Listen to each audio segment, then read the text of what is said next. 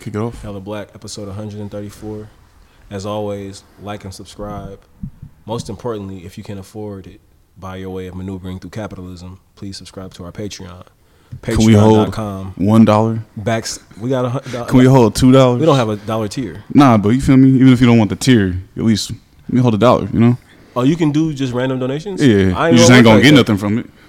$5. You can just donate. $5 is with a tier start, but you know. Well, if you would like to get access to extended contents,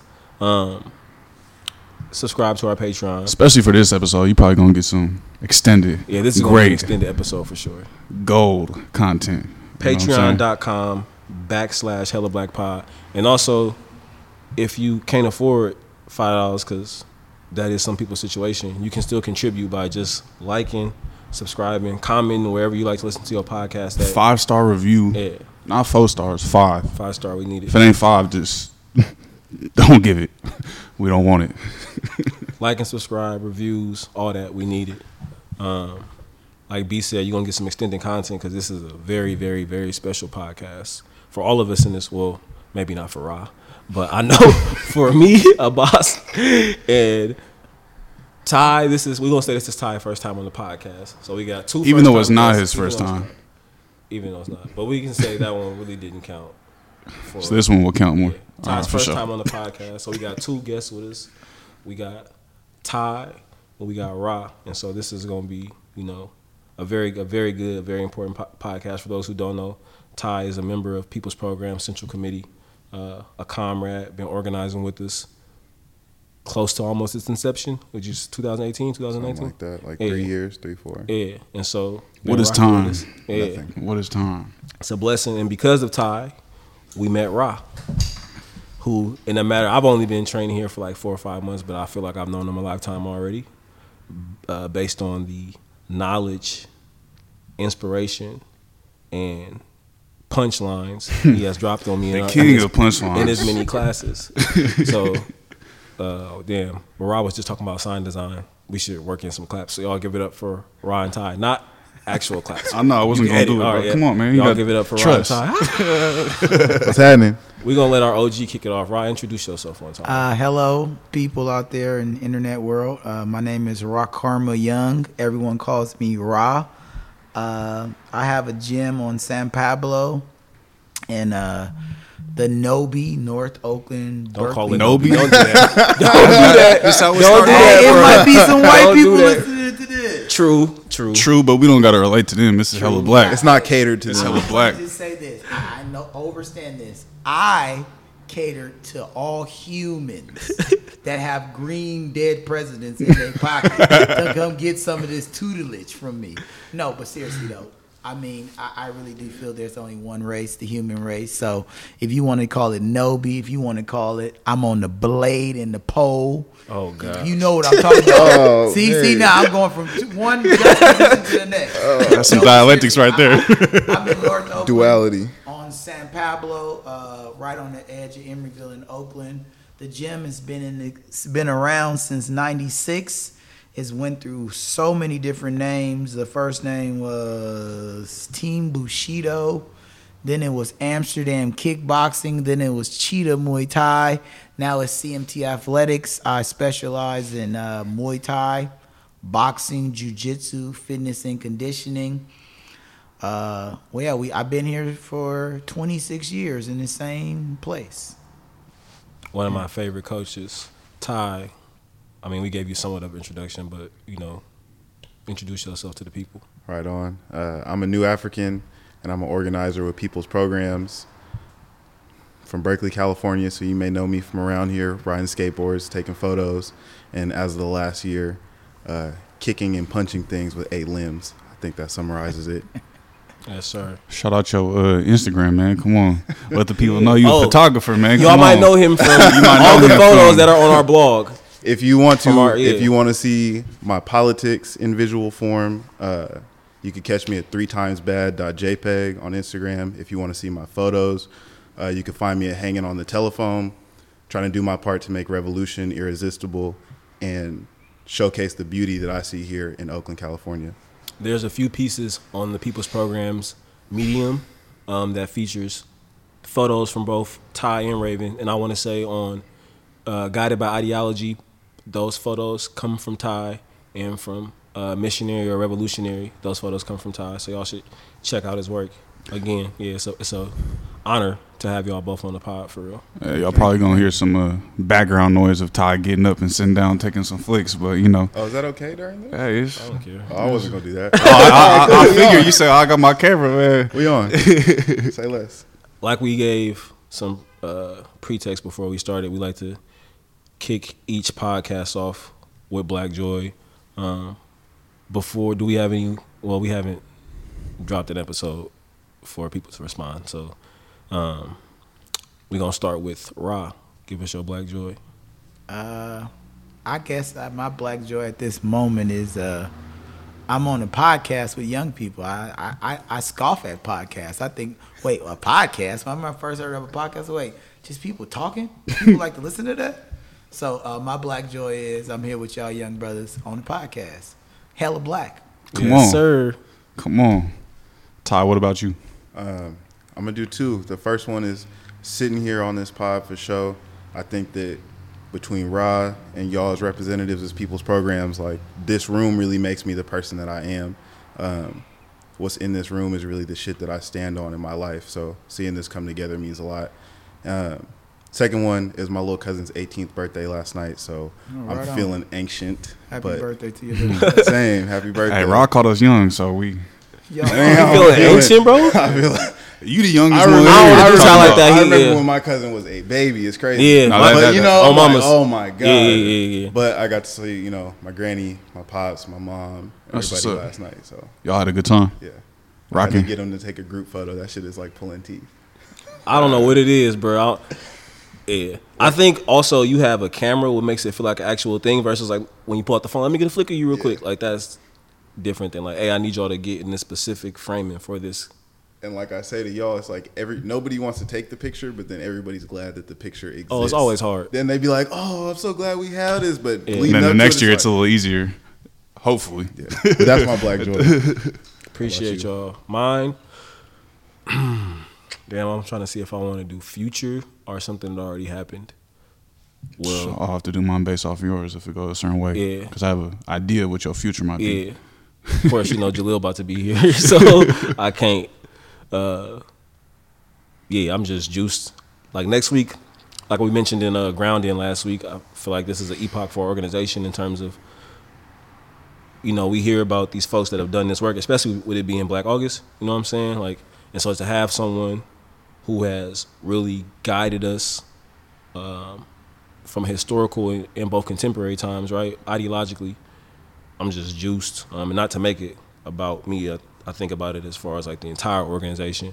So even just a historical standpoint for him, being able to come back you know, over 50 years free. Being, And like, you know, I didn't got to go to a bunch of your family events and stuff, and so I can only imagine how everybody feeling and like knowing that I'm gonna be able to like a part of that, taking them around the town and stuff. Like, yeah, I'm just juicing. And my little sister left for college like 2 days ago, I think, and I'm gonna go see her like when school actually starts or like her actual move-in day. She was a part of like some like program that allowed her What move school in. she going to? University of San Diego. Okay. She was a part of some program that like allowed you to come in a little bit earlier and move into your dorm. And so I'm gonna go in when like the actual like orientation and all campus that. too. Bruh, It's very nice. I've been telling her, you know, like It's very nice. it's beautiful, bruh. Yeah. Outside of all the Catholicism, it is a very beautiful campus. hello. It's a very, Especially after reading San that Diego's Soledad, brother. quite red. bruh. Like scary. I'll be like, y'all all around these Mexicans, y'all act like this? Okay, I guess. Plus, you know, the And beach they vibes got- and shit. So it's like it's They got hard hella to hoods get in it. San Diego, Yeah. too. Yeah. Yeah, Like, Skyline Park, They got Lincoln Park. hoods out there, man. Pyrus for sure in Yeah. San Diego. Yeah. It's but I'm juiced to go out there and kick it with her. About you? Man, I'm just for this meal I'm finna have tonight. Oh, I feel that. That's the immediate joy that I'm about to manifest into my life. And then just facilitating the cadre for Soledad, brother, during Black August, and just being able to see everybody growth, including my own as like a facilitator and educator and teacher, but just to be able to see where the cadre started at, to seeing all the growth within the people, you know, and the organization growing with us, and Yeah. seeing that Black August table expand. Definitely been enjoying that struggle. Yeah, my cadre was lit too. Y'all did? Yeah. My shit was lit too. Yeah, shit was- both of them was lit. It's- It was funny though. The same things we was talking about early on, like the same things came up. It just be interesting. All right, we're going to dive into it and pass it to The guests. the guests, the people who we really wanted to have talk. Y'all hear enough of me and Boss. But first passing it to Ra, you gave a little insight about the gym, how it's been, different names and whatnot. But yeah, like tell us how it came to be and your involvement with it and what brought you to this arena. So I started doing martial arts formally, informally, when I was like 5 years old. And it's funny, Ty asked me earlier if I knew or know of if anybody in my family was in the Panthers. I don't know, but like the time I was born, like all the black people I was around, everybody was revolutionary. Like everybody was African. Like I don't even think I called myself a black person until like probably like I was like 11 or 12. Like I was always African. Like when I was a kid, the song Old MacDonald was Old Brother Malcolm. So I was raised, for lack of better words, Afrocentrically. My first martial art instructor was actually a brother named Rasan Khan. He actually was also a bodyguard for Richard Pryor, Eddie Murphy, and Jamie Foxx. And so that's how I got into martial arts. But in the beginning, it was like the martial arts I was taught it was in line with revolutionary tactics. Like it wasn't like ring applicable. It was like you learn how to like do something and then get away.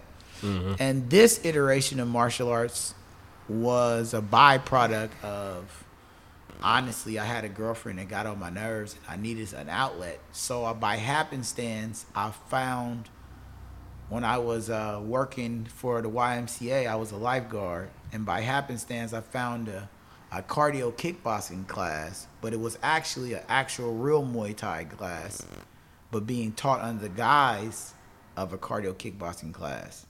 And I took the class. Was this in LA or was this in Oakland? No, this was at Broadway YMCA. This was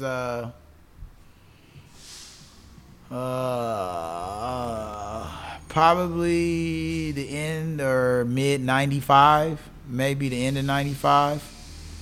And it was my time doing Muay Thai and getting introduced to Western boxing and jiu-jitsu and wrestling and stuff. This iteration of my adulthood doing martial arts, it was quite fast. It was like a snowball that turned into an avalanche, because I started doing the class, and I would only do the class on a Saturday because that's when it was offered. And I did the class like twice, and the actual Thai guy wasn't even there. He had a guy that was helping him by the name of Willie, a Filipino dude, but he was like a Canadian karate champion or something like that. So I did the class like 2 or 3 times, and then the Thai guy came back. I did the class 1 time, and then he was like, wait, you did this before? I goes, no, I did martial arts before. But Ramadan came, and so I observed and fasted for Ramadan, so I didn't do the class for a whole nother month. And then when I went back, the Filipino guy wasn't there, and at the time I was also a school teacher. I had actually just started working at the Y because I wanted a free membership, and so I only worked there like 1 day out the week. I just wanted a free membership, and I was a lifeguard the previous summer, so I was like, I could just be a lifeguard and then have a free membership. So me taking the class with the Thai guy after Ramadan, the Filipino guy wasn't there, and then he was needing help to do something. So because I was a teacher, and also because my mom is a teacher education-wise as well as dance, I watched her like teach dance classes. So I had people line up, and I was authoritative like a teacher. And he was like, wait, you did this before? I was like, I'm a teacher. Like this, you could teach ABCs, you could teach anything. So I helped him out, and then I would only train on Saturdays. And then one day he was like, you want to do this for real? And I was like, okay, I guess. And then so I went down to King's Boxing Gym, 35th and East 9th. It's a very venerable, old school boxing gym. And when I mean old, You walk in there, even if you don't work out, you come out, you stink. It's old. Like, it's old. It's old. So I went there, and I actually, after that, it was like I was hooked. And so I went there, and I would train even after work. I would train, like, I would go there. I would get there like 5, 6 o'clock, and maybe 6 o'clock, and I would stay there till it's closed. And I did that all the time for like the first Monday through Friday for 6 months. And then one day, 6 months in, he go, hey, you think you might want to have a fight? And I go, okay. So then I went and fought, and I fought at Shotokai Casino. I don't remember a lot about a lot of my fights. I can honestly say that. Not because I got concussed or anything like that. It was so many, and it was like, just so many. It's too many. So like, if you ever ask me how many fights I got, I would have to literally sit down and think about it. But I do remember like certain ones, like the first one for sure. It was at Shotokai Casino. It was Indian reservation land. And the way California works is they got casinos all over the place, but the casino specifically on Indian land, you could do what you want to do. So like the California Athletic Commission doesn't come in, so sometimes the fights, you could have a paramedic there, or you may not have a paramedic. You could have, okay, let's make sure everybody have a headgear on and make sure we're doing it safe. Or full rules Muay Thai, elbows to the head. We don't care. Go ahead. So when I first fought, the first fight I had, like, I was just under assumption, like, okay, I'm fighting. So I didn't wear anything. I just wore boxing gloves. For my opponent, he wore like headgear and shin guards, and then it just looked weird. But I remember, like, everybody thought I was, first they thought I was somebody else. Like, they thought I was better than what I was, and I was like, no, like, this is my first fight, slow your roll. And then I heard people talking, they thought I was from Europe. Like, I guess they thought I was like French, Senegalese or something, because like at the time, my mom didn't come. My mom only been in one of my fights because she acted so much like a fool. Like, my mom is a great woman, but she can't come to my fights. But because my mom is a dancer, she predominantly did West African dance from Senegal, Mali, Gambia. She had a traditional, it's called a buba. It's what the people wear in West Africa. And so it eerily looks like a fight robe. And so I remember the first time I ever fought, that's what I had on. I had on the whole African garb. So yeah.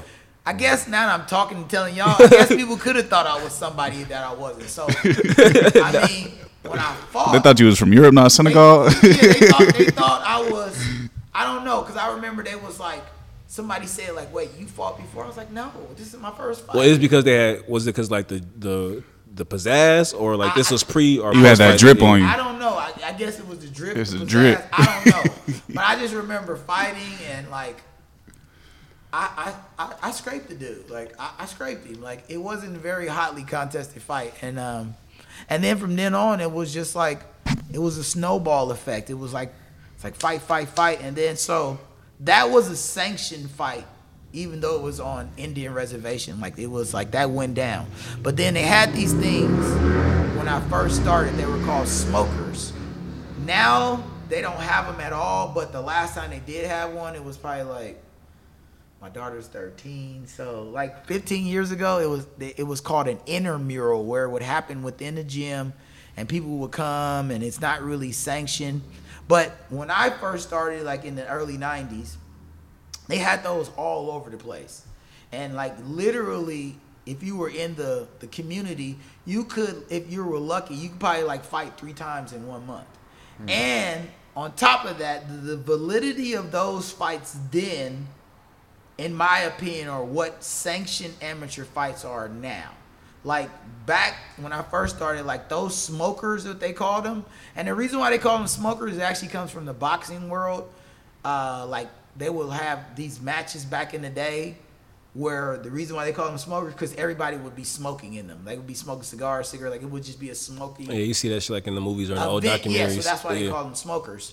So, like I said, they would happen, like, all the schools would try to throw them, because 2 reasons. You would try to throw them for your school to get people to come to your school, but it was actually a financial big money grab. Wait, this is here? Yeah, this is in the Bay. It was like the one. And this was Muay Thai? Yes. The ones I fought at mostly used to be at this gym that is no longer in the Bay anymore. They have them. You see the bags and the gym. It's called Fairtex. So I used to fight for the gym Fairtex. It's a brand, but it's also a gym. There used to be two of them. Wait, no, it used to be one of them in Thailand. There were one in Japan. There was one in America. No, two in Japan and one in America. Then it went to being one in Thailand, and then one in America, and then one in Japan. Now, if my memory serves me correct, it's only in Thailand now. But the smokers was like, they was where it's at. Like, people used to get knocked out, broken limbs. I know I'm gleefully talking about that, but like it was good level of contact, good level of competition. Since then, they dumbed it down immensely to make it applicable to the masses. I'm kind of torn about how I feel about that. Like, I don't think everything is for everybody, but I think everybody could do anything they want to do if you put forth the initiative. But I don't think you should just dumb it down so like everybody gets a trophy. So you went from the YMCA to that first fight on the reservation to doing hella smokers and so I did. So actually, yes. So it was opposite. Like, most people would do smokers before they did a match inside of a ring. Like what you did. Yes. You did a different. Yeah. So I did the fight first, and then what happened with me was, I don't know if it was because how I look or reputation preceded me. Like, a lot of times when I was beginning doing this, I would train for a fight, and then people would find out they were fighting me, and then they would cancel the fight. Like, even my trainers just be like, I don't know why people don't want to fight you.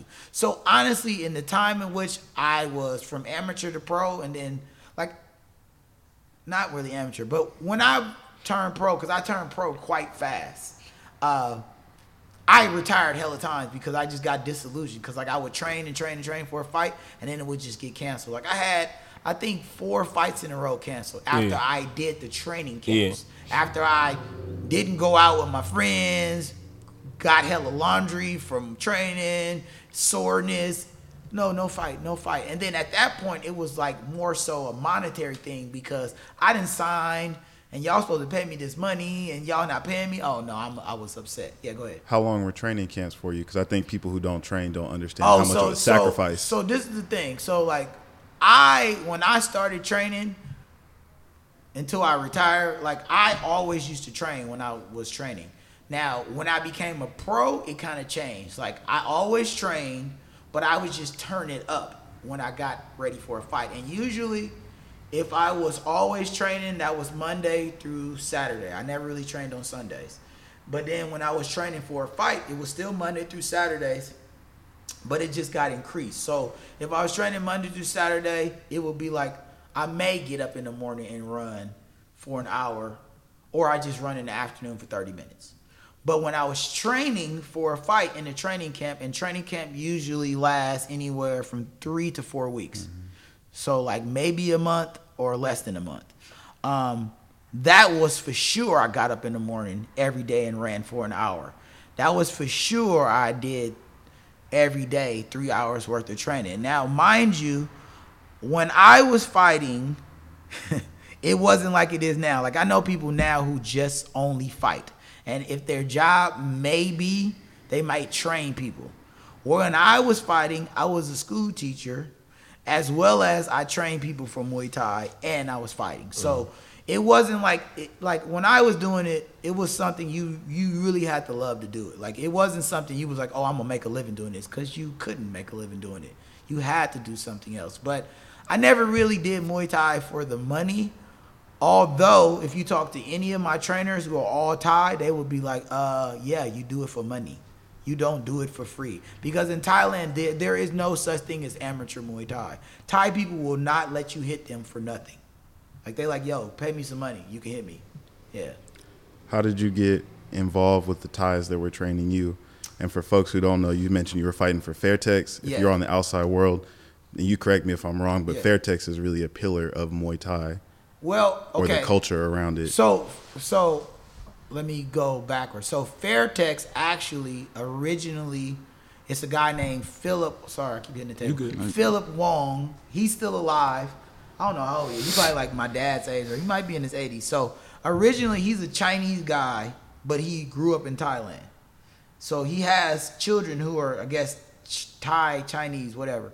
But he originally, Fairtex was a textile company. I don't know what they made, but it was like textile. But he had two loves, Philip. He loved, well, three, I guess. He loved dog fighting, because in Thailand it's not the same. Like, they don't be tripping like that. Like, you can have dog fighting. He also loved cockfighting. And for those who don't know, I'm not talking about penises. I'm talking about roosters. Well, I don't know. I mean, roosters. Cock-a-doodle-doo, those things. That's why they call them cocks. Cock-a-doodle-doos. So they have cockfighting where they fight. And again, I'm speaking to American people. In a lot of countries in the world, that's not frowned upon. They have those roosters fight, and then when the rooster die, they actually go cook the rooster. So, I mean, makes sense. No waste, you know. Yeah, no waste. But I mean, it's kind of messed up though. If you watch the cocks fight, it's kind of messed up. But they actually train. I wondered what that chicken would taste like. The thing with the roosters though, they train those roosters stressed. like fighters. They train them like fighters. Like, I've actually watched guys train those things. So, I start off with the Thai guys by divine intervention. When I had that girlfriend, and if she ever hear this, she gonna be like, you did it again, because I did say this the last time somebody wrote something about me and I said she was my muse. She got on my nerves and I need to hit stuff. So I ain't gonna even drop her name. I feel like it, but I ain't. But anyhow, so when she was getting on my nerves, and like I needed an outlet, like she used to go off on me, and then I was like, I'm gonna just go for a walk. Then the walks turned into runs, then the runs turned into push-ups. Then I was like, ooh, I need to get back into martial arts. So when I said that, literally I said out loud, it would be cool if I found some Asian dude to take me under his wing. And I found too many Asian dudes. And they happened to actually, well, the first one was actually Filipino. That's Willie Fabros. I got to give it up and shout his name out, because he lives in the Philippines now. Whenever I get a chance, I'm going to go to the Philippines and find him and kick it with him. But he was the first one. And then it was, I'm going to say all his name. This one guy, I say his name. Y'all hear me? He cool, but he ain't cool. He's the name not to be mentioned. Okay, his name is Chancedet Chantaneo. He goes by the name of Cheetah. He actually has a gym on the same street as mine, San Pablo, but in Richmond. I just gave him a shout out. I don't even know why.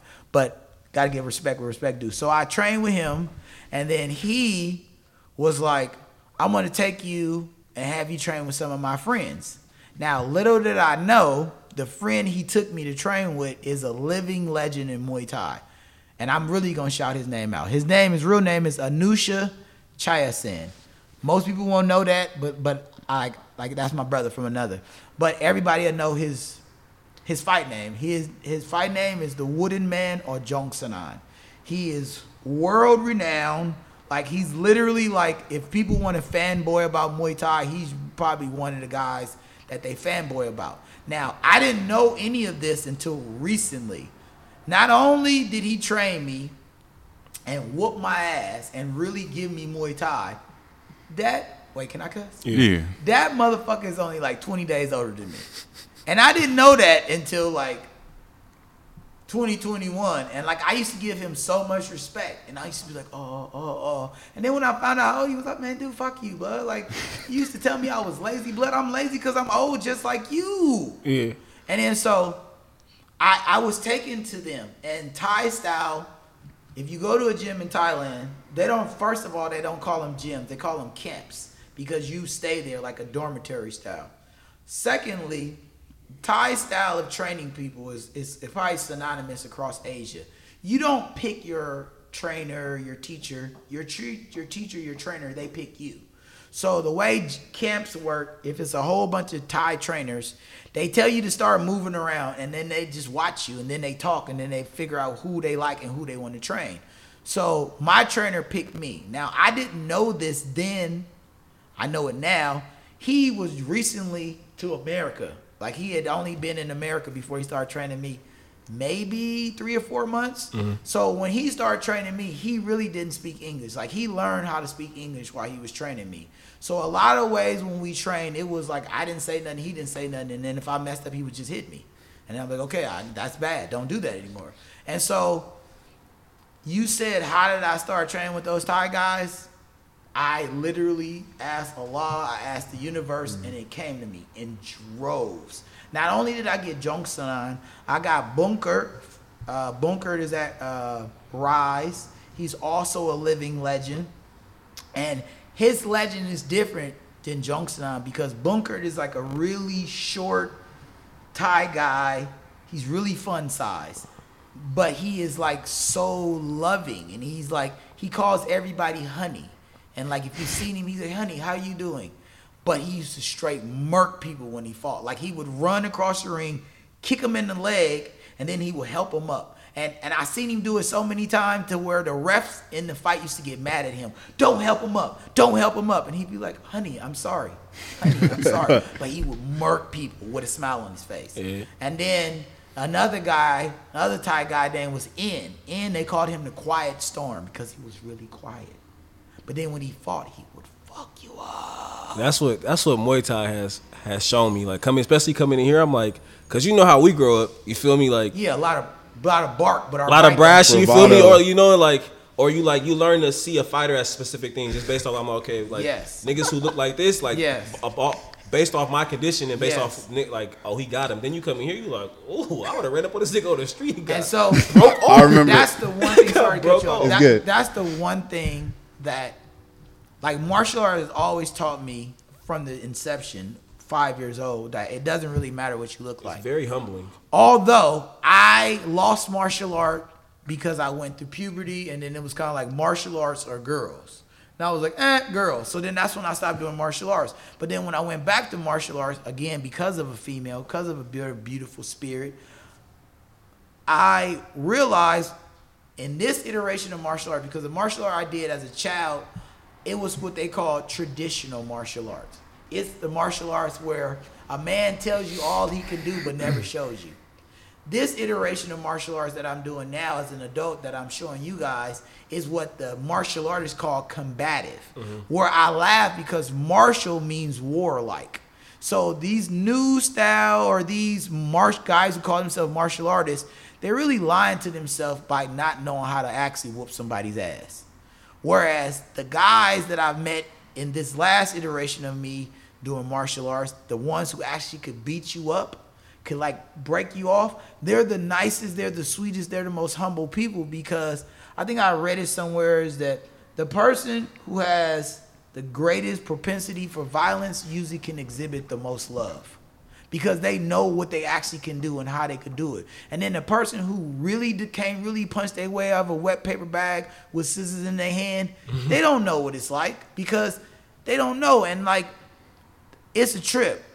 This time in this place, this 26 year, this is the most amount of black people that I've had in the gym at one time. And it's the most amount of black men that I've had at the gym at one time. How's that been for you? It's interesting because in the yesteryears, I used to be just like, why do more black people don't come? But then honestly, in the yesteryears of me doing this in my 20s, I actually, with the exception of like my real close friends, and when I say real close, my friends from like who know my mama, who like I grew up with, that we had sleepovers, like I didn't really hang out with a lot of black people. Like I was around everybody, and then mostly I was around Thai guys because I was always training. And then it was only one other brother that trained with me the whole time I trained. And dare I say on this podcast, because I know this is frowned upon nowadays, but back in my day, he was the whitest brother I ever met. That's not frowned upon. Okay, that gets called out on this podcast. If you call somebody the blackest white person you ever met, then that would be frowned upon. Yeah. Okay, so I gotta even say this. My Thai trainers used to say this to him all the time. And then at first I used to be like, wait, well, y'all can't do that. But then I'd be like, well, maybe y'all can. They used to always be like, cause his name is James Cook. Now I'm gonna shout out. What, you laughing because I'm saying his name? Yes. Cause it's too white. Government. No, he's just blasting. No, I'm blasting, but I'm gonna tell you why I'm gonna put him on blast. I'm gonna put him on blast because he is a civil rights attorney. He works with John Burris' office, and he does a lot of great things in the community. But he lives bi-coastal between here and Minnesota. He's a great dude. His wife is a doctor. They got a great family. But he talk, dude, what's up? Like, what's up, dude? Like, what's up? And like to the point to where I swear to God, I've heard the Thai trainer say several times, "Hey, why you talk like that? Dude, what's up? Dude, what's up? You sound like a white guy. You supposed to be like, yo, what's up?" Like black guy. And then I remember the first time they did that, I was like, "Hey, blood, you can't do that." They go, "Why? Why not? Why we can't do that?" I go, you guys talk like that, and white guy talk like dude. I go, I guess from your point of view, you are right. That was right. But James Cook, he was the whitest brother I ever met. But I'm going this to say is that when I was training, and then I would, try to get brothers to come to the gym. First thing the brothers didn't want to kick. Oh man, I don't want to kick. What I'm gonna kick for? Okay, now this is a joke about us is that a lot of times we work out our upper bodies, but not so much our lower bodies. So I kind of understand why most brothers don't want to kick. They don't even want nobody to see their legs. They too skinny. But then on the flip side, the one thing I know that we have in our community is that we've seen so much trauma that we just got to put on the trauma jacket and walk out in the world like, what? Even though that ain't really us. Like, we just got to wear that jacket. So a lot of times what I found is that in the hood, we can talk like we can fight, but we actually don't know how to fight. And I saw that when I started training with people. And like I even seen like some of the white boys I trained with who were spooked of brothers. I could see them spooked. But then I'll be like, "Hey, blood, white dude, come here. You can beat that dude up." "No, bro, are you sure?" I'm like, "Hey, blood, shh, don't listen to what he say. Don't watch his movement. Just punch him and see what happens." So it don't really matter. You know what I'm saying? I could tell you what, and I definitely want Boston Ty to speak to this. Like, I know what brought us, and I think it's important that we speak to this on the podcast too, because we always try to bring stuff back to like the ideology, right? Yeah. Specifically for us, revolutionary nationalism Yes. and New African Independence Movement. What brought me here? I'm gonna give you there's a real world example and there's an ideological example too that brought me here. But let's just think about like self-defense. Yeah. You feel me? And like, so anyone who's pushing the rhetoric of self-defense, specifically like the People's War and armed struggle, we talk about why the Thais weren't conquered, right? Because they were using Muay Thai. Yes, and like, they was not conquered at all. and sometimes you're gonna get into. We talk about, we listen to the James Carr interview, and him talking about being in prison and like the guards coming in and listen to Baba Shaka's podcast and like saying that Comrade taught him close combat martial arts. George Jackson. George Jackson, yeah. Just so teaching them close quarters martial arts. And so or even you hear stories from Jaleel like, we was in there sparring like we was days. You talking about like they really taking hours, spending their time. So it was like all these things happened. I went to New York, seeing Jaleel, reading this stuff, having these experiences. I'm like, bro, I really gotta up my shit. And at the same time, Ty had kept talking about your gym. Okay. And so after I say this part, I definitely want them to speak to it, like how we tie this back to the ideology, and then definitely you want to speak to like why self-defense is important, right? But I had a show. I was working a festival in Southern California, like IE, right? And this nigga had cut like the whole, we in Target. This nigga cuts the whole line. I'm talking about, but the line long as fuck. You feel me? And I'm like, you already know what type of town I'm like, nigga, hey, blood, you cutting. Yeah. He like, oh shit, my bad, bro. Like calm as hell, right? Yeah. He like, oh my bad, I didn't realize. Mind you, the line long as fuck. Yeah. He fucking, oh my bad, bro. And he just keep going on his transaction. I'm like, nigga, you just gonna keep on going? He said, I said sorry. And he turned his back and he had on some jujitsu shit. You said you seen his ear too. And he had cauliflower. You had to turn that shit down. I had to turn it down. It was dialectics, bro. I never felt more like I made the right decision. I trust my hands, and that's the problem with niggas. Like niggas trust their hands too much, and you come in here and you realize, bro, this is just but an element of it. Yeah. And the way that we was growing up fighting, just like punching. I told you, I was like, shit. A lot of times I grew up like shirts off, no grabbing. You was like, nigga, I'll fight however I want. Yes. I'm like, that's not how I grew up. It was, nigga, you take your shirt off, you can't grab, you just throw punches. And so that was like, I came to your gym the next week. I said I never want to feel like that again. And even now, this nigga knows jiu-jitsu. Even though I know a little bit of Muay Thai, he probably still had me in the arm bar somewhere tapping out. But it's funny you brought that up. So I was raised by my mom, and like I'm originally from Los Angeles, born in Inglewood, raised primarily in Compton, and then so like all my mom's brothers, every last one of them are original Crip members. like original. I mean, like from the '60s. So squabbing and fighting, like that was like all intrinsic for my childhood. Like, but what happened was my mom moved me up here, and it was just she and I. So like martial arts became also integral because I didn't ever have nobody to get my back. But the funny thing is about fighting and like people having preconceived notions, because for me, I was always tested because I ain't a big dude. So then I had to learn how to fight. So I think people still to this day test me because, again, I'm not a big dude. And it's funny you said you stopped because, or you changed your temperament because you noticed the guy had cauliflower ears and you noticed his sweater. Now, I got a mild cauliflower, but I got scars on my face to tell you something. But I think it's also different factors, like people's size or whatever energy that they This give nigga was off. ripped. Yeah, he gave so- me, when he was that kind to me, he Yeah. was like, bro, that's your 2 warnings, nigga. Yeah. Next one we gonna be in this motherfucker, you know? Yeah, so I'm saying, like, I'm not a big dude, and like I ain't never been in the lifting weight, so like, and I don't train, I ain't even bigger. Somebody went off on me the other day, and I'm wearing this shirt I got on, and I'm looking, I'm like, Yeah, but wasn't he white? He was just, it was, I mean, yeah, okay. you know, they They different. They foolish, but I'm just saying, I get you though, but you never actually know what a person knows. yeah, you for sure don't. You never know. So Yeah. I personally, in situations, I'm deferential to people no matter what. Like most of the time, if they're cussing at me or yelling at me, first thing I do is I give them space. I give them at least 4 feet away. So if they do something, I got time to react. But I'm also like my dad said. Like I said, I started off training martial arts for self-defense only, not for like the ring stuff. So my dad always told me, you tell a person 3 times that you do not want to fight them.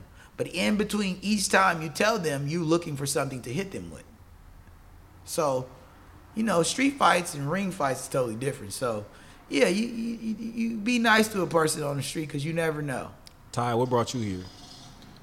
Before I get into that, I also want to say, like, I think that and even how Brett met you, that's also a mark of somebody who trains and engages with violence in that way, because a Yeah. lot of people don't even have the foresight to be like, hey, bro, like this. I mean, when we all grew up in places, we understand like, hey, this could get really sick Yeah. really fast. I understand what I'm capable of, and that just informs me to what you might be capable of. So let me not be an idiot and crash out and instead be Hey, like, I know that hey, I can throw him, but this nigga can grapple.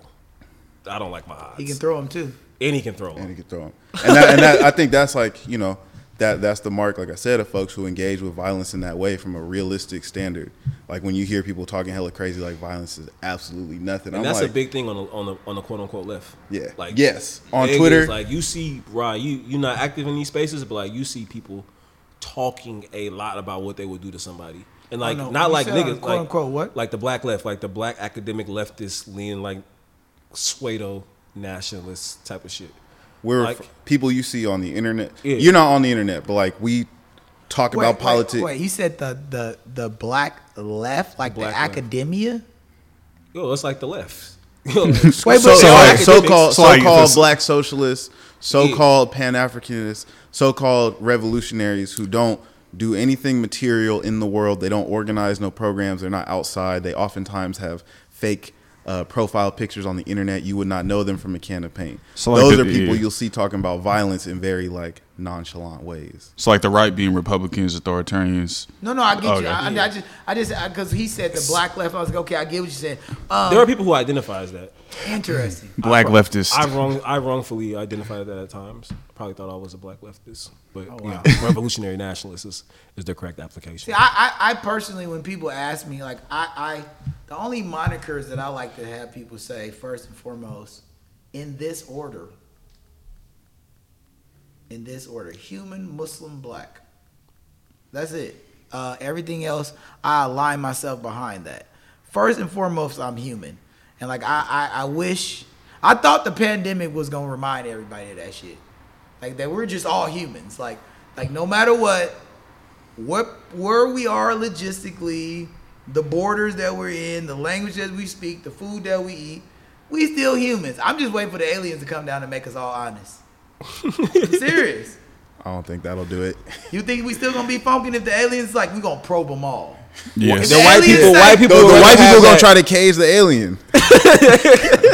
Ooh, What you thought you was gonna come? a new human dropped? Okay. here. You Here gonna we go go, Uber too, nigga. No, yeah, You exactly. gonna be right there at that factory too. Nigga. You thought you was coming Exactly. down here. I want to hear that. Exactly. Amazon. Colonialism knows no Hey, here bounds. DoorDash. But what brought me here, I think, was just trying to be accountable to the politic, right? Like, we recording this during Black August, and George Jackson is a major pillar of this, right? George Jackson very clearly said on multiple occasions, y'all need to study, train, fast, and fight. I was into working out, but I was not doing no training for fighting. You know, you grow up, you have small squabbles or whatever, but I'm like, I got to fill this void in my life. I got to figure it out. I talk this shit on the internet. I'm outside in real life. I'm a part of programming. It's realistic that I may have to participate in some violence of this form. And furthermore, like, how do we talk about revolutionary struggle, armed struggle, and we afraid to get in the gloves or afraid to dedicate some time to training, or at least trying to prepare ourselves for that physically and mentally. So what brought me here was trying to be accountable to the politic. And I'm a nerd, right? So I do my homework. I try to see what the lay of the land is. And I stumbled across an interview with Rod. And, you know, I was privy to Muay Thai and the benefits of it and why it was so effective. But, you know, I don't, like you said, it was one other black person training with you. It was one other African that you encountered on your journey. So when I seen Rod speaking, I'm like, okay, I can't tell where he's from, but you're either from. That was here though. If you go to Europe, Right. it's crazy. Right. It's only black people training. But in the landscape of the States, I'm like, I'm listening to you speak, and I'm like, I don't know exactly where you're from, but I could tell you from LA or Oakland or somewhere where it's black folks like you, an African I can relate to. And I didn't even know the rich history of you in Muay Thai, but I'm like, this is the place I got to go check out. And you didn't speak to this, so I want to fill in that gap.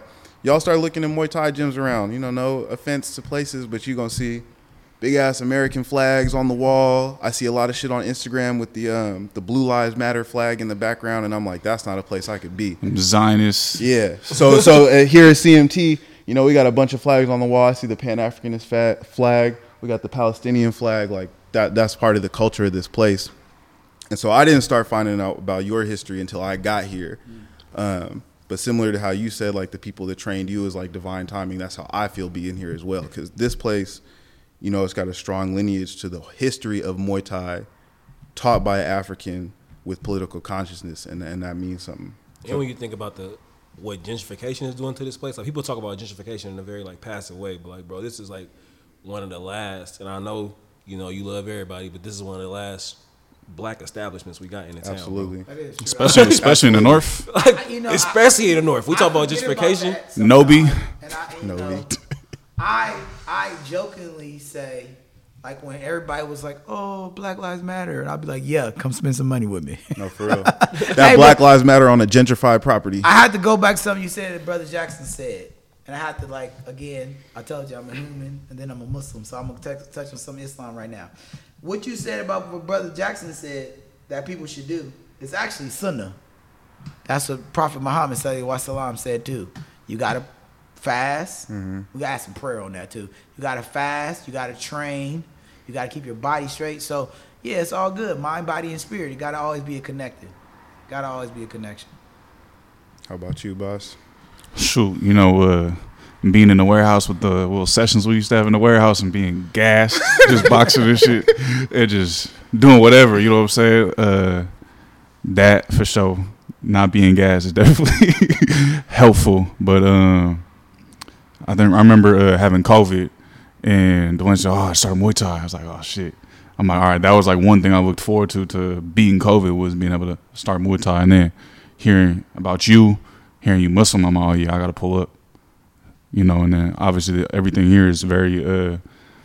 I feel like football and rugby, it teaches you a lot of life lessons, a lot of team lessons, a lot of like just being on teams and how that trains you. And a lot of those lessons I learned was definitely applicable to my life now. But I'm like, rugby, what did that do for me like in an everyday situation? You know what I'm saying? Football. What does that do for you in an everyday situation? Lay a fool out though. Yeah, I mean, I know worst come to worst, I'm going to tackle a somebody nigga. over. You feel me? Like that's for sure. Yeah. But this is like some real practical, especially what we claiming, you know, Yeah. to be, you know what I'm saying? As revolutionaries, right? I got to train, like actually be taught how to train, not just go hit a heavy bag by myself Yeah. and develop bad habits. So yeah, training has been super dope. Definitely, especially coming from the background of college athletics and stuff, and having hella injuries and shit associated with that. So like relearning to just to train. You know what I'm saying? Especially after being out of it for a bit after college. So it's been definitely a blessing. Definitely a blessing. Yeah, that's why I was like, it was. You keep talking about like divine intervention and stuff. Like, I'm glad Ty came in here, and then to find out like, Well, you feel me? You and my cousin know each other from high school. hey, And let's cut keep your it- hair. It's Let's like, keep it 100. AB came here. AB was the first person. Oh, I thought it was Ty. No, AB came here so long ago. I think probably. When did y'all program start? 2017. AB probably came here 2017, 2018. Damn, they ain't never mentioned it. They They never made it said seem that. like this was like. Let No. the record show I did not get here through AB. Oh! I didn't know. So I didn't know. That's why I'm like, Well, Ty was the first nigga to come and like bring one it day, to us. I don't know if you remember this. One day I walked in and I remember I had parked and I looked. And I'm like, is that AB's car? Like that looks hella familiar. And I walked in, I seen AB. Oh no, you remember I tried to introduce y'all or something. I'm like, oh, like you don't know this is my comrade. What you do? You're like, oh, I've known this person for years before Yeah. you. So that's another divine intervention. piece. Okay, Me and AB see? both ended up here, but Small totally world. disconnected. I mean, AB from down the street, so Yeah. AB was supposed to be yeah. coming through. But you got like thinking about this. You know, my grandparents they just sold it this year, but they had a house on 65th and San Pablo That's crazy. for like 60 years, and I used to get cut out one for all by Terry. And You I've, feel me? and I've known your cousin since Yeah. 11th grade. Yeah, you know, it's a lot of North Oakland history in here, but definitely I'm glad we got you on here and was able to give you like your flowers and shit, because like I said, I played football, sports my whole life, track. But like you easily one of my favorite coaches. Appreciate you feel that. me? Easily one of my favorite coaches. And it's Ditto. wild because like people respond like, bro, you ain't never seen them crackers in Idaho talk to you the way you think Rod talking to you crazy, and he really fuck with you, like he care. You know what I'm saying? Like I done had. Honestly, Man. that's the one thing that I've tried to navigate. Like, I don't know when I start to care, but no. Listen to me. So when the thing that happened with me in Muay Thai was I've never not been a teacher while I've been doing Muay Thai. Mm-hmm. Like, I've been teaching all along while I've been learning. I'm Yeah. gonna say that again. I've been teaching all while I've been learning. So the game for me as a teacher has been kind of weird because I could never put myself above my students. But at the same time, I'm like, I have to keep this in perspective because you got to do what I say because you don't know what you're doing. Whereas my trainers, like, they never acted authoritative unless we was on the mat. Outside of that, they acted like big ass fucking kids. No, like horrible. Like I don't act nowhere near like them. Like I expect some modicum of like, I'm the trainer, you the student. Yeah. They was never like that, but I just gave it to him. One, because if I didn't, like the next hour, he was gonna be standing across the ring from me, piecing me up. So I'm like, I'm gonna do what you say. So you hit me a little less when, you know what I'm saying? But when I started teaching in here, especially in this place, because I was teaching at another place, like I've taught at the YMCA. Let me just say, every place that I've ever trained, I end up teaching. Mm-hmm. So at the Y I started, I end up teaching at the Y. But the Y was it was more like a cardio class. Like I would let people hit pass, but it was a lot of like Taibo-esque type Yeah, stuff. little And aerobics. Taibo was out at the time. So most of everybody in my family used to be like, Rod do Taibo. I was like, no, That's insane. I do Muay Wasn't Thai. he a black belt or some shit? Huh, excuse me? Billy Blanks? Billy Blanks, no disparaging to Billy Blanks. Billy Blanks actually did Taekwondo. Okay. Because Taibo is funny because the associate Muay Thai with Taibo is so black. It's I remember my mom used to have them fucking VHS. Let me just say it because so like if you tell a black Taibo ho. wait, if you tell a black person you going to Thailand, I've had so many brothers say, "Oh, you messing with them Taiwanese girls?" And I'm like, "No." They go, "Why not? You going to Thailand?" Nigga, that's not working. That's in Taiwan, Taiwan, brother. That's in Taiwan. Thai girls are Thai. So people used to be like, "You do Taibo, right?" I go, "No, I do Muay Thai." It's like, that's the same thing. I go, "No, No. Taibo is spelled Taebo, B-O. and Tae is actually Korean. Has something to do with kick from Taekwondo, and then Bo stand for boxing. So it's not even the same. But it's kind of like, you know, how a white person will say, African, black people, they're the same. We are, but we aren't. You get what I'm saying? Y'all, They don't understand the landscape. They don't understand Yeah. like Africans and black people. We're it's not. They lump in all our culture Yeah, together. yeah, and that's the same thing people do with Asian culture. It's like, yeah, I don't even think Korean and Thai people even like each other. So, you know, but it's crazy. I was a Thai-boat dude with my family for a long time. I wanted to ask, you said that the entirety of the time you've been learning, you've also been teaching. Yes.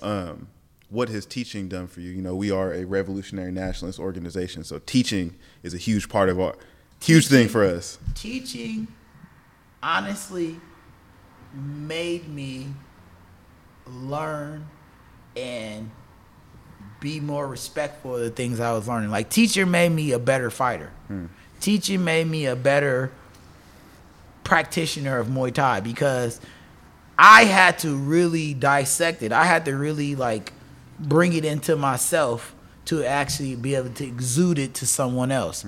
So, like, when I yell at people about learning how to wrap their hands, the story goes, I went to King's, and then, like, I had, like, a box. It wasn't, like, I was trying to, because I've done professional boxing, too.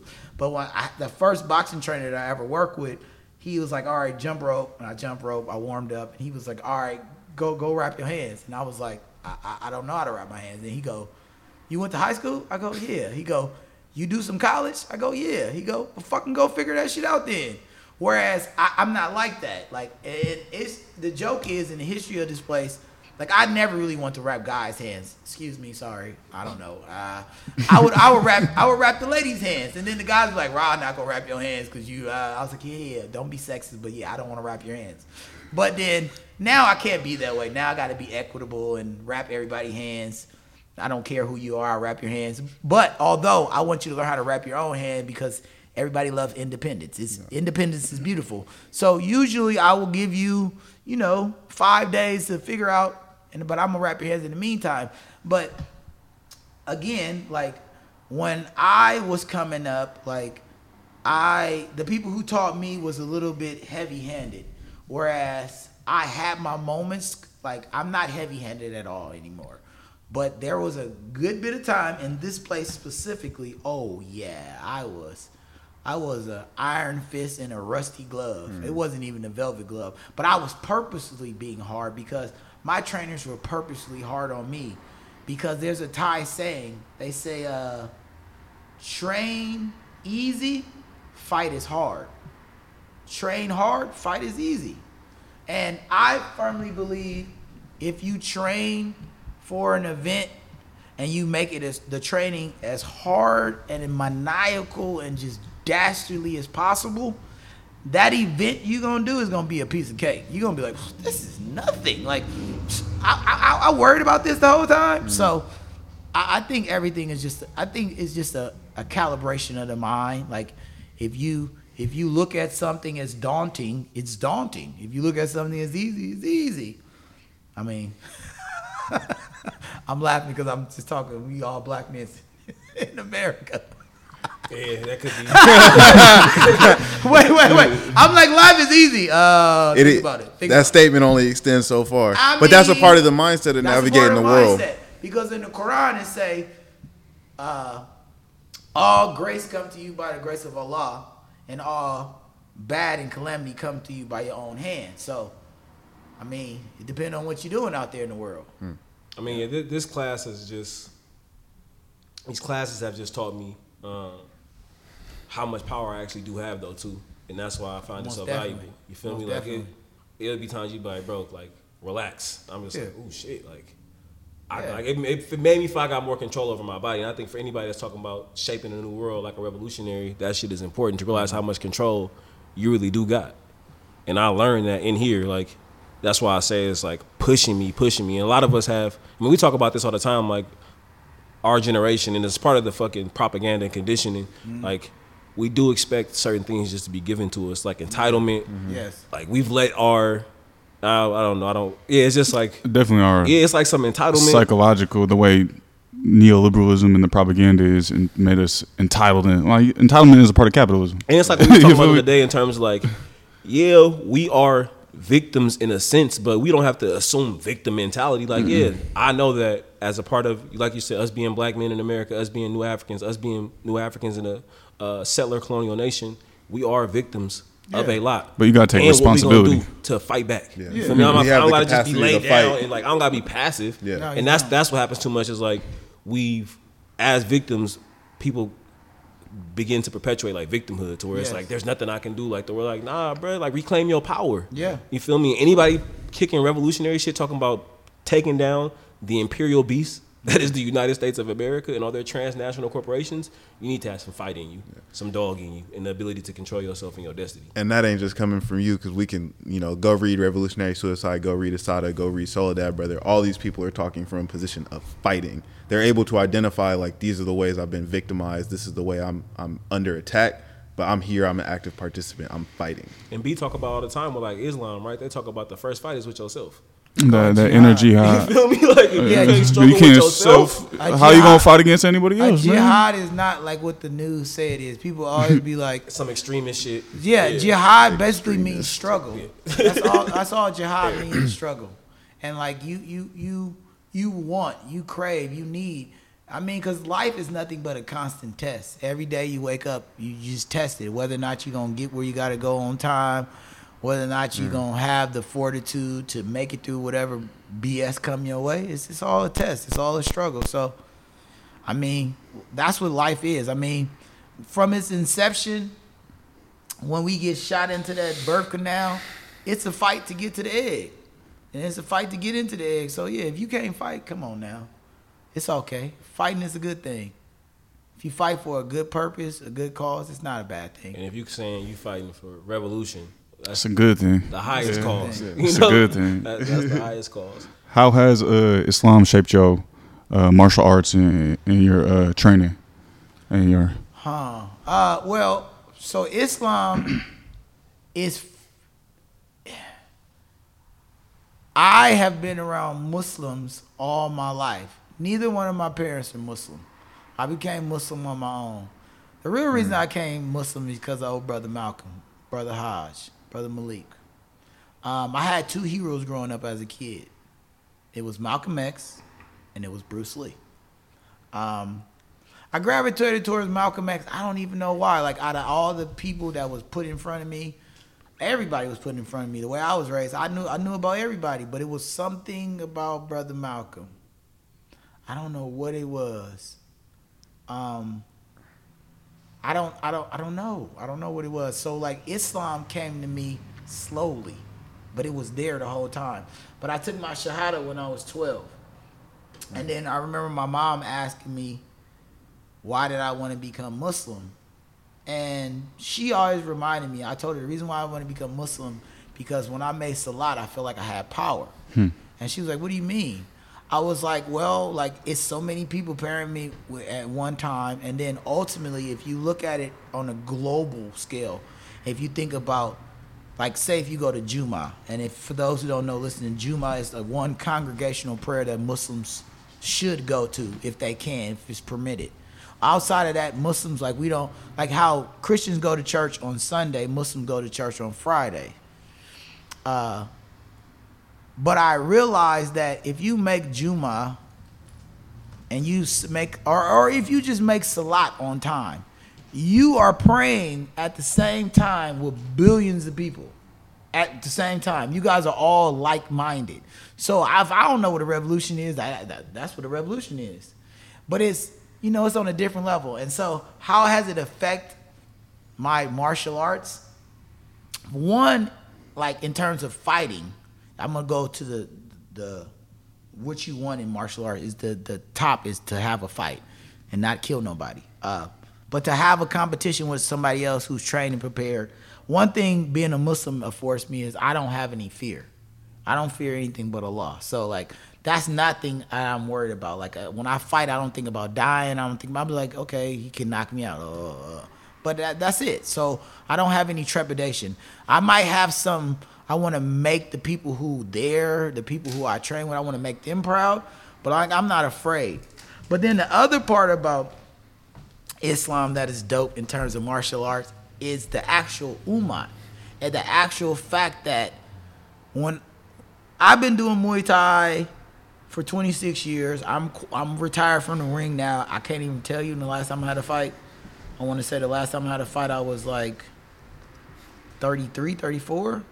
But one thing I realized after being Muslim and then started fighting, I didn't realize how many Muslims fight in the world.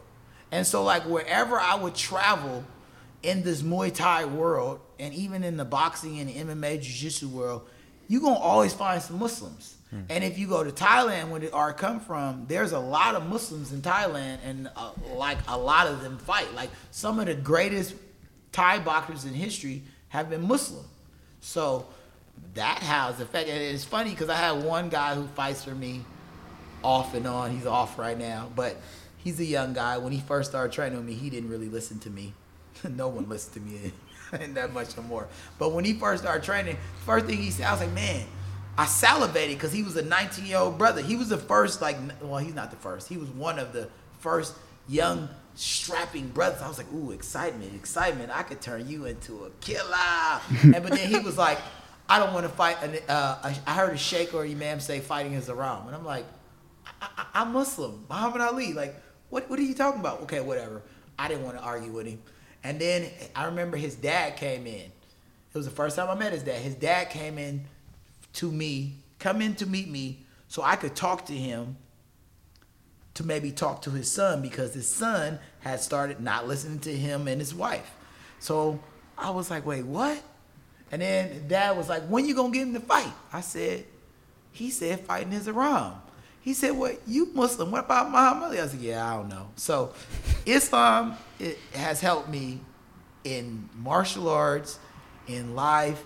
And I always say it helped me because it's given me power to not fear anything but Allah. But the ummah is great. Like to be able to go somewhere, they find out you Muslim, you're going to get a discount.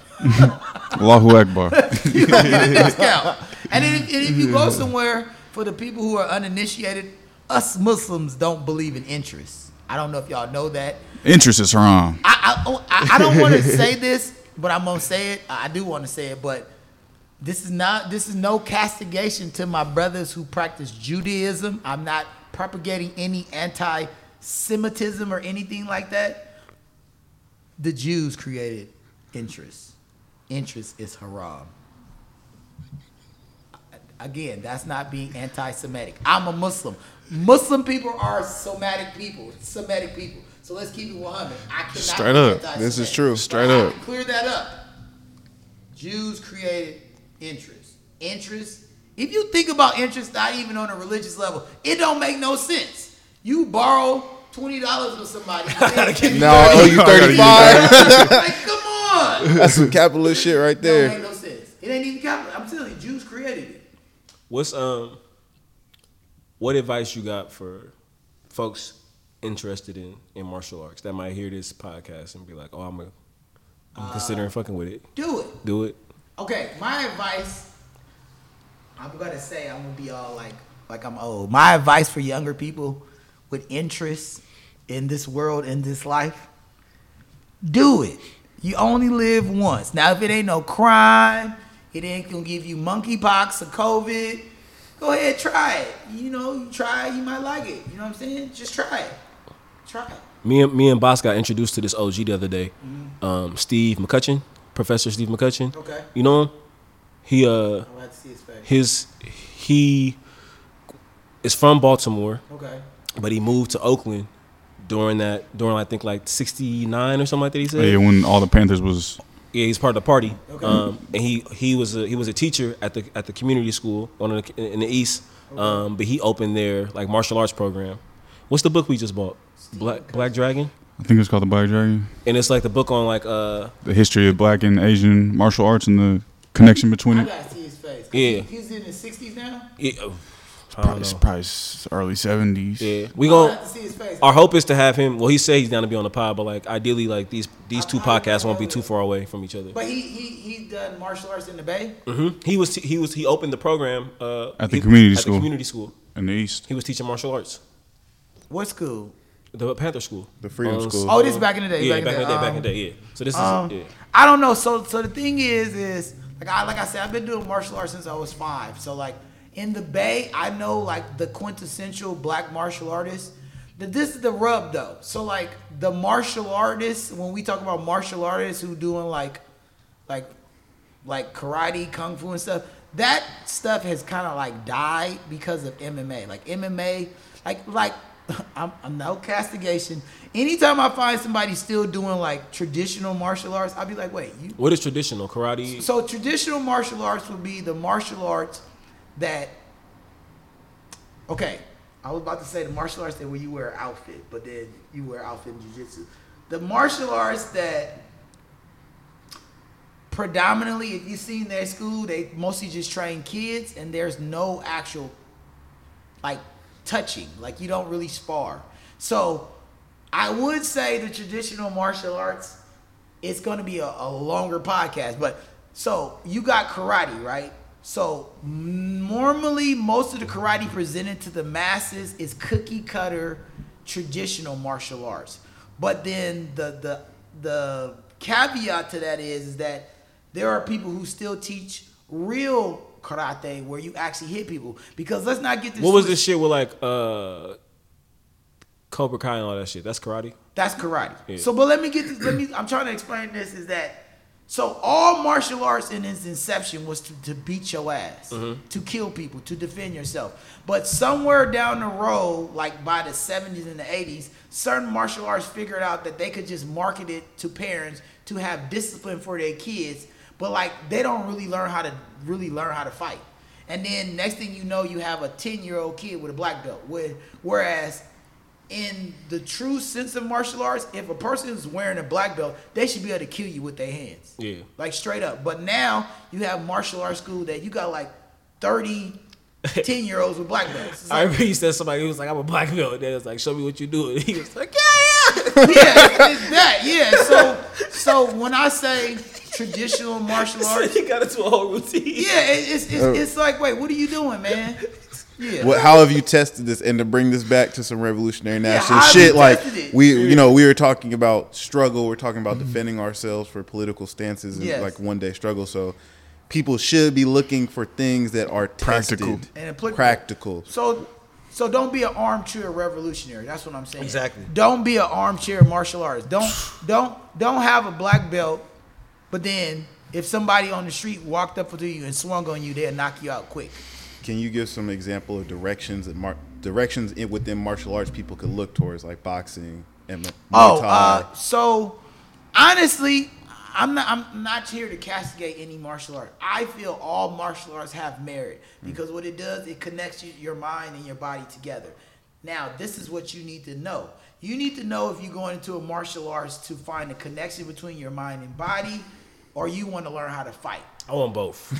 So, if you want to learn how to fight, you're going to get a connection to your body because in order to learn how to fight, you have to connect everything.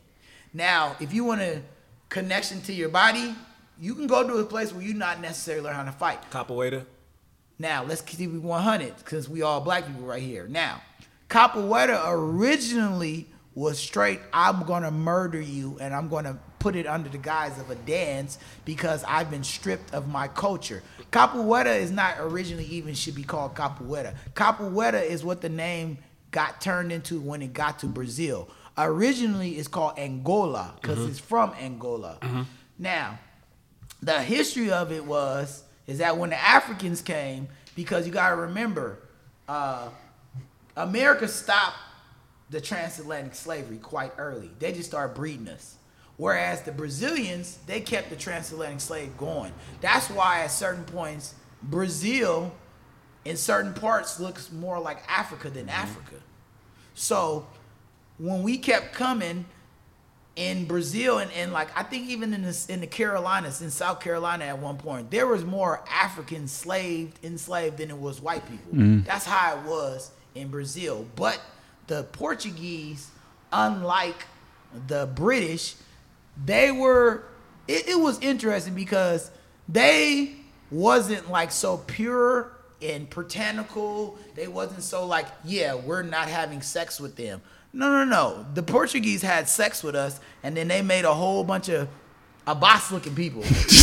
That's crazy. But New 100 Africa. though, right? But the difference was there because they got fresh Africans all the time.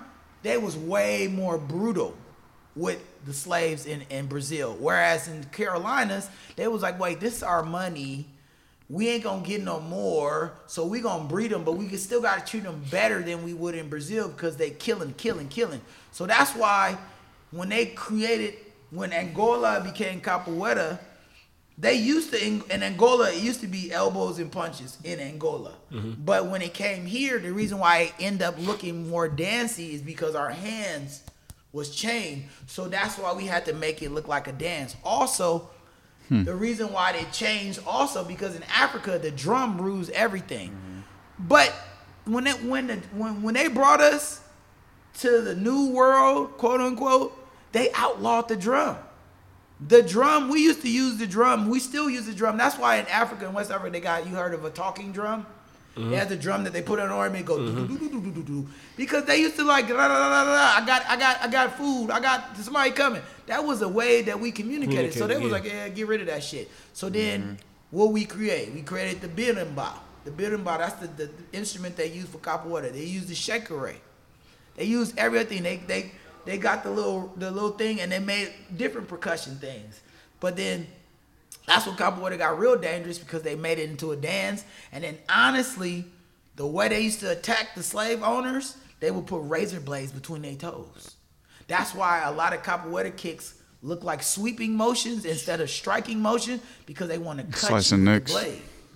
Don't underestimate us. Boy. Guerrilla warfare. We always doing something soul seed. Guerrilla warfare. So capoeira, like to the uninitiated, yeah, whatever. That I mean, we had this kid at my school who used to do it like this white kid. He was just like, nigga, I'll beat your ass. Yeah. Like, that's how I felt about him. Like, nigga, I mean, like, you ain't- feel that way. You should feel that way because you like, wait. And then this is another reason you should feel that way because deep down inside, you'll always see some white people loving capoeira. That's what it was. And Man, then they was the one ultimately- getting their but shit then cut ultimately off. you see black people like, oh man, fuck that shit. But black people don't know, like, no, that's actually our shit. That's African Ours. art. That's our shit. That's We should be guerrilla excited warfare. about that shit.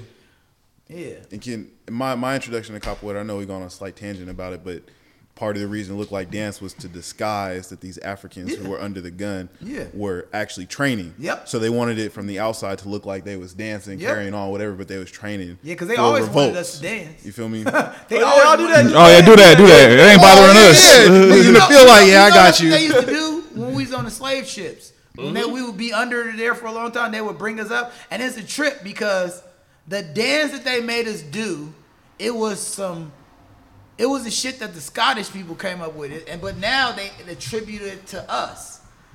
It was like the jig, and then we end up being called jigaboos. That's what But it it's like it's crazy. It's like, wait, we dancing the way they told us to dance, but now it's associated with us. Just like fried chicken, that ain't shit we came up with. That's Scottish shit. Like Scots created fried chicken, but now we always associate with fried chicken. But I take the watermelon one.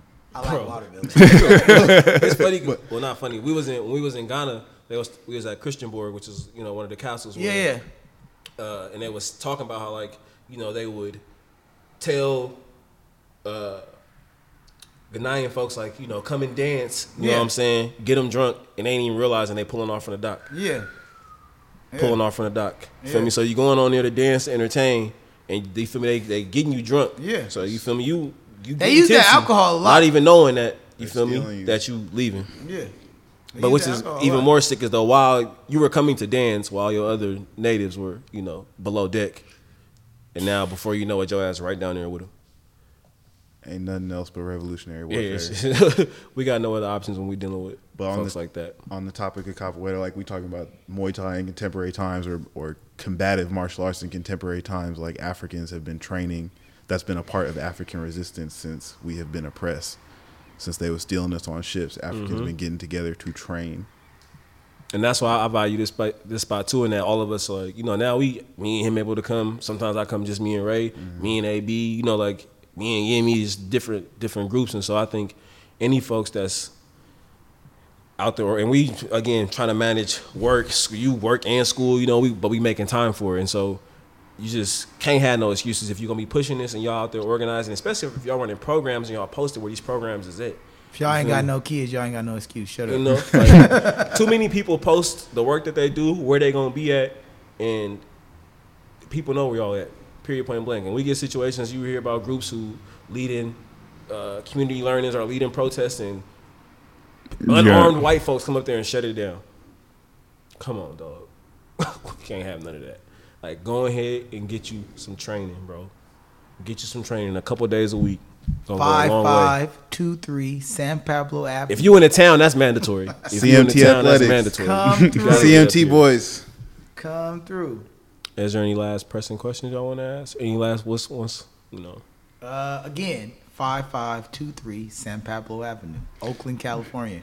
If you're nervous, it's in Emeryville, but it's really in Oakland. No, seriously. Like back in the day, we used to market the gym. We used to always tell people Emeryville because people used to have trepidation about Oakland. I'm like, oh, it's in Emeryville, and then they show up and be like, are you sure this is Emeryville? Yeah. Barbershop I be next getting door. pissed when they tell me it's Emeryville. I'm like, this ain't Emeryville. It's the North, baby. Oakland. It's Emeryville Oakland. is actually, if you walk to the back of the fence and then hop the fence, you're in Emeryville. But then it's weird the way Emeryville swoops around because if you go like up the street and to the right is Emeryville, but then if you go to the left, it's Oakland. It's a weird place. It's a weird place. Emeryville is not real. Colonialism. Right. Yes. Colonialism. Yes. Redlining colonialism. Borders Right. make no sense. But actually, y'all know the history of the city? Of Emeryville? Yeah. No, I don't. built on the Okay, indigenous peoples? Okay, but outside of that. Oh, yeah, I all remember of that, this yeah. is built on indigenous people. No, All of sacred this. burial You talking about ground. the Shell though? Mountain? So Oh, that's, Yeah. so that's Bay Street. That's Yeah. Ohlone. No, but I'm saying Emeryville in itself, the city used to be called Rotten City. If you ever want to get like a more educational, you go down to, I think it's Shellman Street. It's called a Rotten City Pizza. You ever heard of that? There's a plaque. It'll tell you a lot of stuff. So this city used to be like where all the den of iniquity stuff happened. It was kind of just like how Chinatown in San Francisco used Den to of what? The den of iniquity. It's like What does where that the mean? gambling, all the vice. Oh, okay. Okay. So in my lifetime, It was the Vegas of the East Bay. yeah. So let me tell you, in my lifetime, it's like up until I was in the 10th grade, all of San Pablo, like from where CVS is, you know where CVS is, from CVS all the way to where Pack and Save is. Yeah. On both sides of the street, the only thing that's still there Oaks Club. is Oaks Club. Yeah. Hold on. The only thing that's still there is Oak Club and Black and White Liquor. But everything else on both sides of the street, the bank is still there. That liquor store is still there. Kentucky Fried Chicken was still there. But everything else, all those buildings used to be all gambling houses. What year was it? Or wait, like what time This is frame? up until I was in the 10th grade. Okay, That's okay, crazy. yeah. Up until the 10th grade. So I was in the 10th grade in 91. No, but I'm saying all gambling houses. And then if you was like, so Pack and Save, and if you go across the street, Pack and Save, you know how it's kind of split? So if you would go right behind there, it's like a new apartment they built. Yeah. No, it's actually on the corner. It's like it's a pho place. So that pho place, it used to be a brothel, like a rubbing tub. Like chicks behind the counter and everything up in there. So it was quite popping. Bro, I didn't seen, like I said, my grandma stayed on 65th in San Pablo. Yeah, like you this was is when right the there. Blade That's when it was the Blade. rolling. Yeah, Like, it I'm used to talking about, bro, I didn't seen, Wild Wild West. yes. Yeah. This is Wild Wild North. Wild it Wild was East. insane. I didn't see stings and shit. Like you could always tell when it was like filming an undercover pig because like, bro, your calves is hella big. You out here in a mini skirt when your calves is humongous and you got shoulders. Like And on top you of work that- out. You and feel on me? top of Like that, you ain't. if y'all ever seen the Mac, are we still on? Yeah. Oh, people, if you ever seen the Mac, watch the Mac. You ever seen the Mac? It's the Mac. Yeah. You think? Oh God. If I watch it, I watch it like Okay, one so time. the Mac, but was I'm familiar. Actually, the Mac was actually shot right, like parts of it was shot right on that corner right there. Like when I say that corner right there, I mean that corner like where that outside gym is. If you go right across the street, it was another liquor store. It was like it's a Black and White right there on 40th in San Pablo. There was a Black and White right there. That Goldie, when he was in his car, he pulled up right on this adjacent to that. That shit. It was shot all around here. And then Yeah, this was the Stro. This was, you know what I'm saying, slamming doors and you know, pimping and ism and all that stuff. I ain't gonna bring that stuff out. Oakland history. Yes, sir. Hella Black, episode 134. Tap in.